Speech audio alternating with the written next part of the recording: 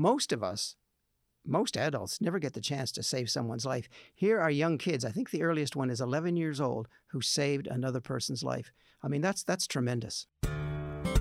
Welcome to Book Me, sponsored by Nimbus Publishing and Arts Nova Scotia. I'm Costas Halavrazos. Today, author John Boileau.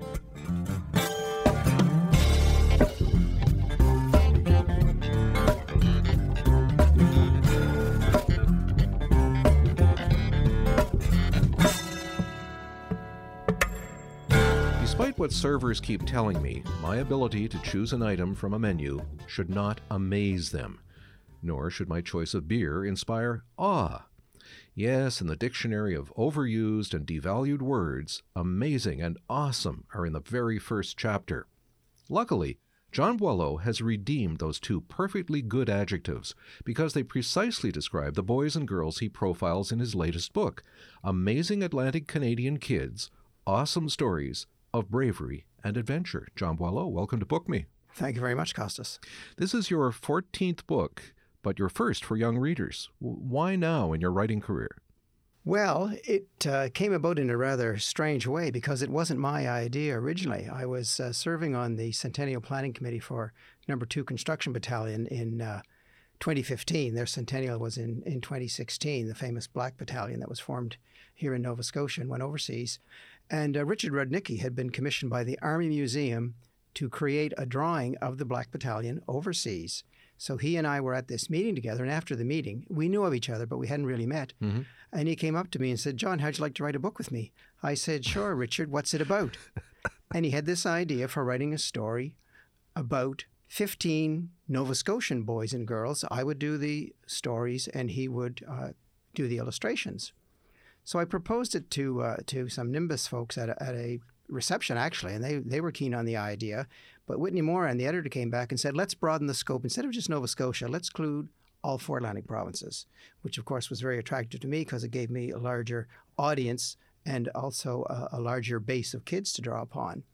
Now, very sadly, Richard subsequently had to withdraw from the whole project because he had committed himself to doing a mural in the Army Museum and illustrating a graphic novel which required some 400 illustrations. And then he reversed the trend and uproots and moved from Halifax to the country, to Port Royal. So I felt very bad about this, and I said, "But Richard, it was your idea." He said, "Don't worry about it. I have no strings attached to it. You just go and find the book, or do the book rather," and Nimbus found another artist for me. So long about way of coming to it. But that being said, the story of 2 Battalion is in the book. Can you tell us a little bit about that, along with his artwork? That's exactly right. And I wanted to pay homage to Richard because of his idea for having the book. And I know that the publisher initially was a bit worried about it because they said, well, his style is different from the other drawings we have in the book. And I said, I really don't think that should be a factor. But yes, No. 2 Construction Battalion was formed to go overseas and fight. Originally, black men were not allowed to join the forces for the Canadian Expeditionary Force in the First War. Technically they were, but most unit COs turned them down.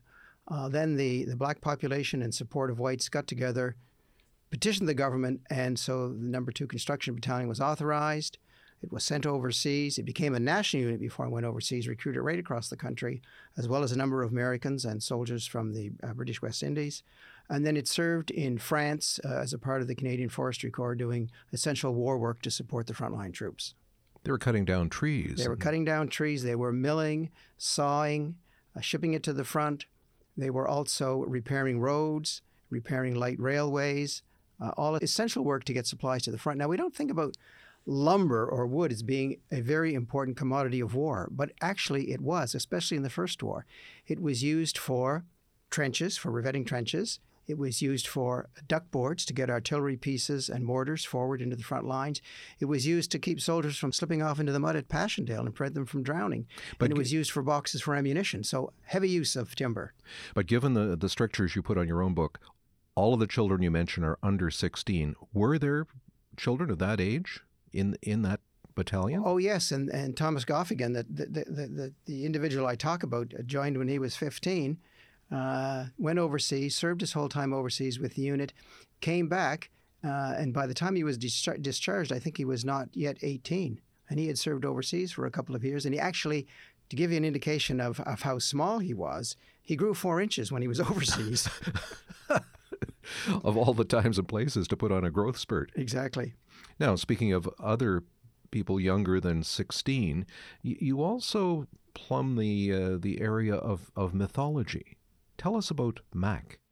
Right. Well, I thought in setting up the story, I wanted to emphasize the point that storytelling has been a part of human culture since cavemen, as far as we know, telling stories around the fire and that sort of thing. And of course, we have some very important books that are part of children's literature from your day and mine, things like Treasure Island. You get later and you get the whole Harry Potter series, then you get the Hunger Games and that sort of thing. So I really wanted to show that, and we kind of took the upper ages as 16, although a couple may have creeped over it by the time they finished their particular story. But I really wanted to show the wide range of ages across the 4 provinces. And what's the story of Mac? Oh, and I got off track there. Well, the story of Mac, I wanted to, as I say, the link to storytelling from the earliest days were these individuals from mythology. So I spoke to my good friend Don Julian, who's the CEO of the Confederation of Mainland Mi'kmaq, and said, I need some Mi'kmaq legends that are about young kids. Well, there are a lot of them, but quite a few of them involve animals representing humans. But I want to tell a story that didn't involve an animal becoming a human because of the various totems of the clans. So I found the story of Mac, wrote it up, ran it by the elders up in Truro with Don Julian, and then we published the story. So yeah, Mac is a good story, and I think it was a good one to lead off, even though it is a part of myth or fiction, because it shows kids how they can improve themselves, and I think this is important. And it doesn't really correspond to, some of the very similar stories we see about children coming out of Europe. It's an entirely different kind of narrative. Yes, it is, and it shows close relationship between also young people and, as the Mi'kmaq call them, the elders, as we would call them, the grandparents, etc. We won't give any more than that away. Okay, we'll hold it there. Listen, given retired Lieutenant General Romeo Dallaire's Child Soldiers Initiative, designed to end recruiting and using children in conflicts, I must admit I was surprised to see you had a chapter entitled Boy Soldiers. Give us the context for that decision.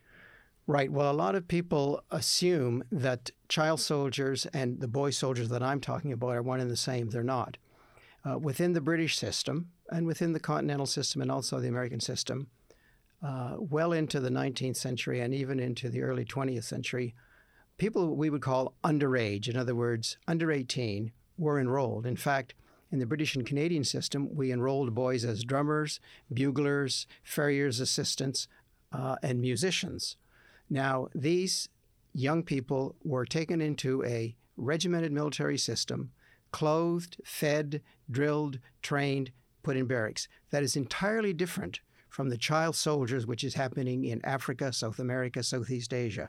These are ragtag kids who are brought in and forced to do various things, to fight, to spread drugs, to have sex, whatever.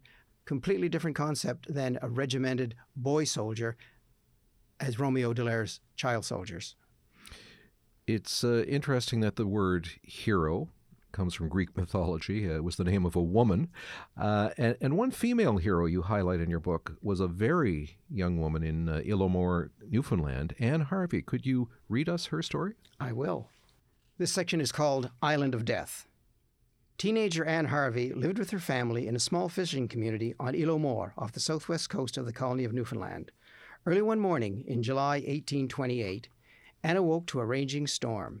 She climbed to the top of a nearby hill and could barely make the shape of a 2-masted wooden sailing ship. It had been driven out of the rocks and was breaking up as waves smashed over it. Anne rushed home and woke her father and younger brother, Tommy.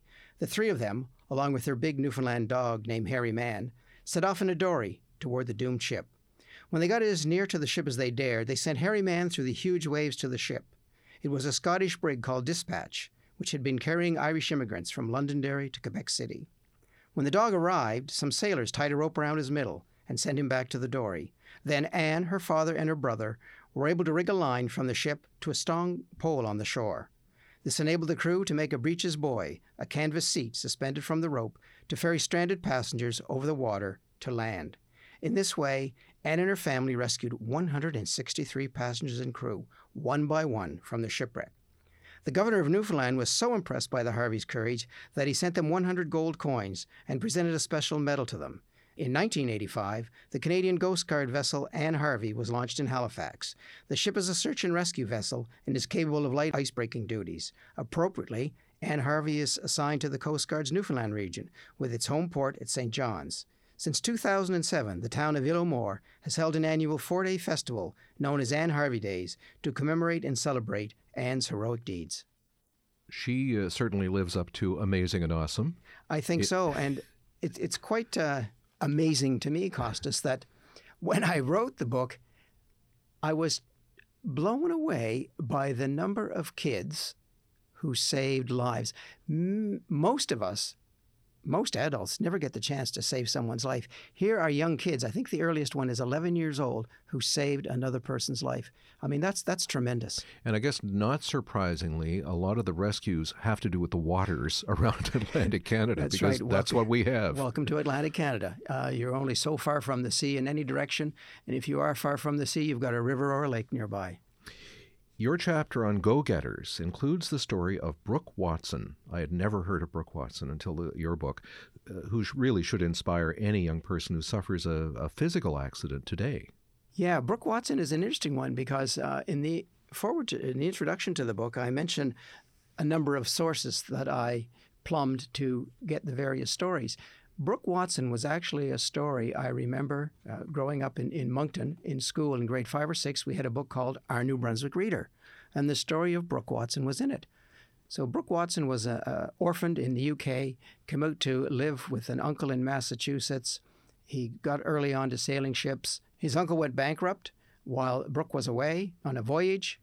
Brooke came back, found employment in the Isthmus of Chignecto area, working for the British when the French were still on the New Brunswick side of the river. And prior to this, on one of his trips in Havana Harbor, he was swimming. He was attacked 2 or 3 times by a shark. His shipmates finally got him out of the water, got him to a hospital. He should have died. He had about a 1% chance of survival due to the sanitary conditions at the time, the chance of infection. And the blood loss. And the blood loss, and he lost his leg below the knee. He had what was called at the time a peg leg, a wooden leg. He eventually rose to be the Lord Mayor of London, a member of Parliament, the Commissioner General for the British Army. He was called the one-legged or the peg-legged commissary. A tremendous, amazing story. It is. I mean, to the point of unbelievability. It's true. Except it's true. Your chapter on fighters underlines the fact that even young people who don't live into adulthood, like Becca Schofield, can really leave a mark. Yeah, I mean, Becca Schofield certainly is the most moving story in the book, and I believe it certainly will move a lot of readers to tears. I mean, this was a young girl growing up in Riverview, which is just across the river from my hometown of Moncton. She had a brain tumor. It was successfully treated. Then a short while later, I think it was 4 months, it came back. She was told it was inoperable. Instead of descending into a blue funk, she launched a program called Becca Told Me To, which was to do a random act of kindness, shovel someone's driveway, pick up groceries for a senior. One of the favorites was buy a cup of coffee at Tim Hortons for the person in line before you. Her movement became so inspired with the hashtag Becca Told Me To, it went completely around the world, Australia, Kuwait, Japan, and it's still carried on to this day. A very inspiring young lady who sadly succumbed to her brain cancer. We've certainly seen the international impact of Greta Thunberg on the climate crisis front, but in the Atlantic region, some young women who focused on environmental issues that adults were ignoring managed to bring about change. I'm thinking of Rachel Brower and Stella Bowles in your book. Yeah, Stella Bowles is a tremendous story. In fact, she has written a book about her whole experience. So Stella was a young girl who lived on the Le Havre River. She discovered one day that there were 600 homes along the Le Havre that were flushing their toilets daily, several times, directly into the river. There were no septic tanks. This was flushing stuff from the toilet right into the river. The so-called straight pipes. The straight pipes. Obviously, the river was quite polluted. She found out that there had been a committee trying to sort this out for years, but it required the cooperation of all three levels of government, municipal, provincial, federal, and it was going nowhere. So she put up a big sign on the highway. 600 homes flush their toilets directly into this river. Of course, the powers that be were very upset about this because it would have an impact on tourism, et cetera, et cetera. Anyway, she got a retired professor to help her sample water at 4 locations around the river. He showed her how to do proper testing. She produced the facts. The CBC got a hold of it. It went viral. There were town meetings. And eventually, at the end of the day, all 3 levels of government agreed to replace, over a period of time, all the straight pipes with septics for the various homeowners along the La Havre River. Very inspirational. But what would be the effect of young children reading these true stories about people their age, do you think? Well, I think the biggest effect is they will now have role models. I think young kids need role models of their own age, rather. I hate for people to use as their role models overpaid rock musicians, actors, or athletes. And that's not the people that young folks should be aspiring to. These are people their own age, from ordinary everyday backgrounds, from right across the 4 Atlantic provinces, who rose to the occasion and did something. And I'm glad, I really enjoyed your introduction there about overuse of the words amazing and awesome. They really did something that was amazing and awesome. So I like young kids to say, whoa, I can do something amazing. And they won't throw around amazing and awesome so lightly anymore. Now they know how it's defined. Awesome is a standard word. I think it's replaced cool. John, thank you very much for coming in. My pleasure. And congratulations on the book. Thank you very much. John Boileau is the author of Amazing Atlantic Canadian Kids, Awesome Stories of Bravery and Adventure. Illustrations are by James Bentley, with additional art by Richard Rudnicki. It's published by Nimbus. To catch any or all of the conversations I've had with people who create books in Atlantic Canada, go to bookmepodcast.ca and share the link with everyone you know who's a reader. Whenever we have a new interview ready, we post an alert on our Instagram account, you guessed it, @BookMePodcast, and please rate or review our podcast on your favorite download site. If you'd like to comment on a podcast like this one with John Boileau, our email address is info@bookmepodcast.ca. Book Me is sponsored by Nimbus Publishing and Arts Nova Scotia. Thanks to the Halifax Central Library for the use of its studio. Our producer is Robin Grant, and the amazing and awesome Lynn Fox is our recording engineer. I'm Costas Halavrezos. Now, let's go read.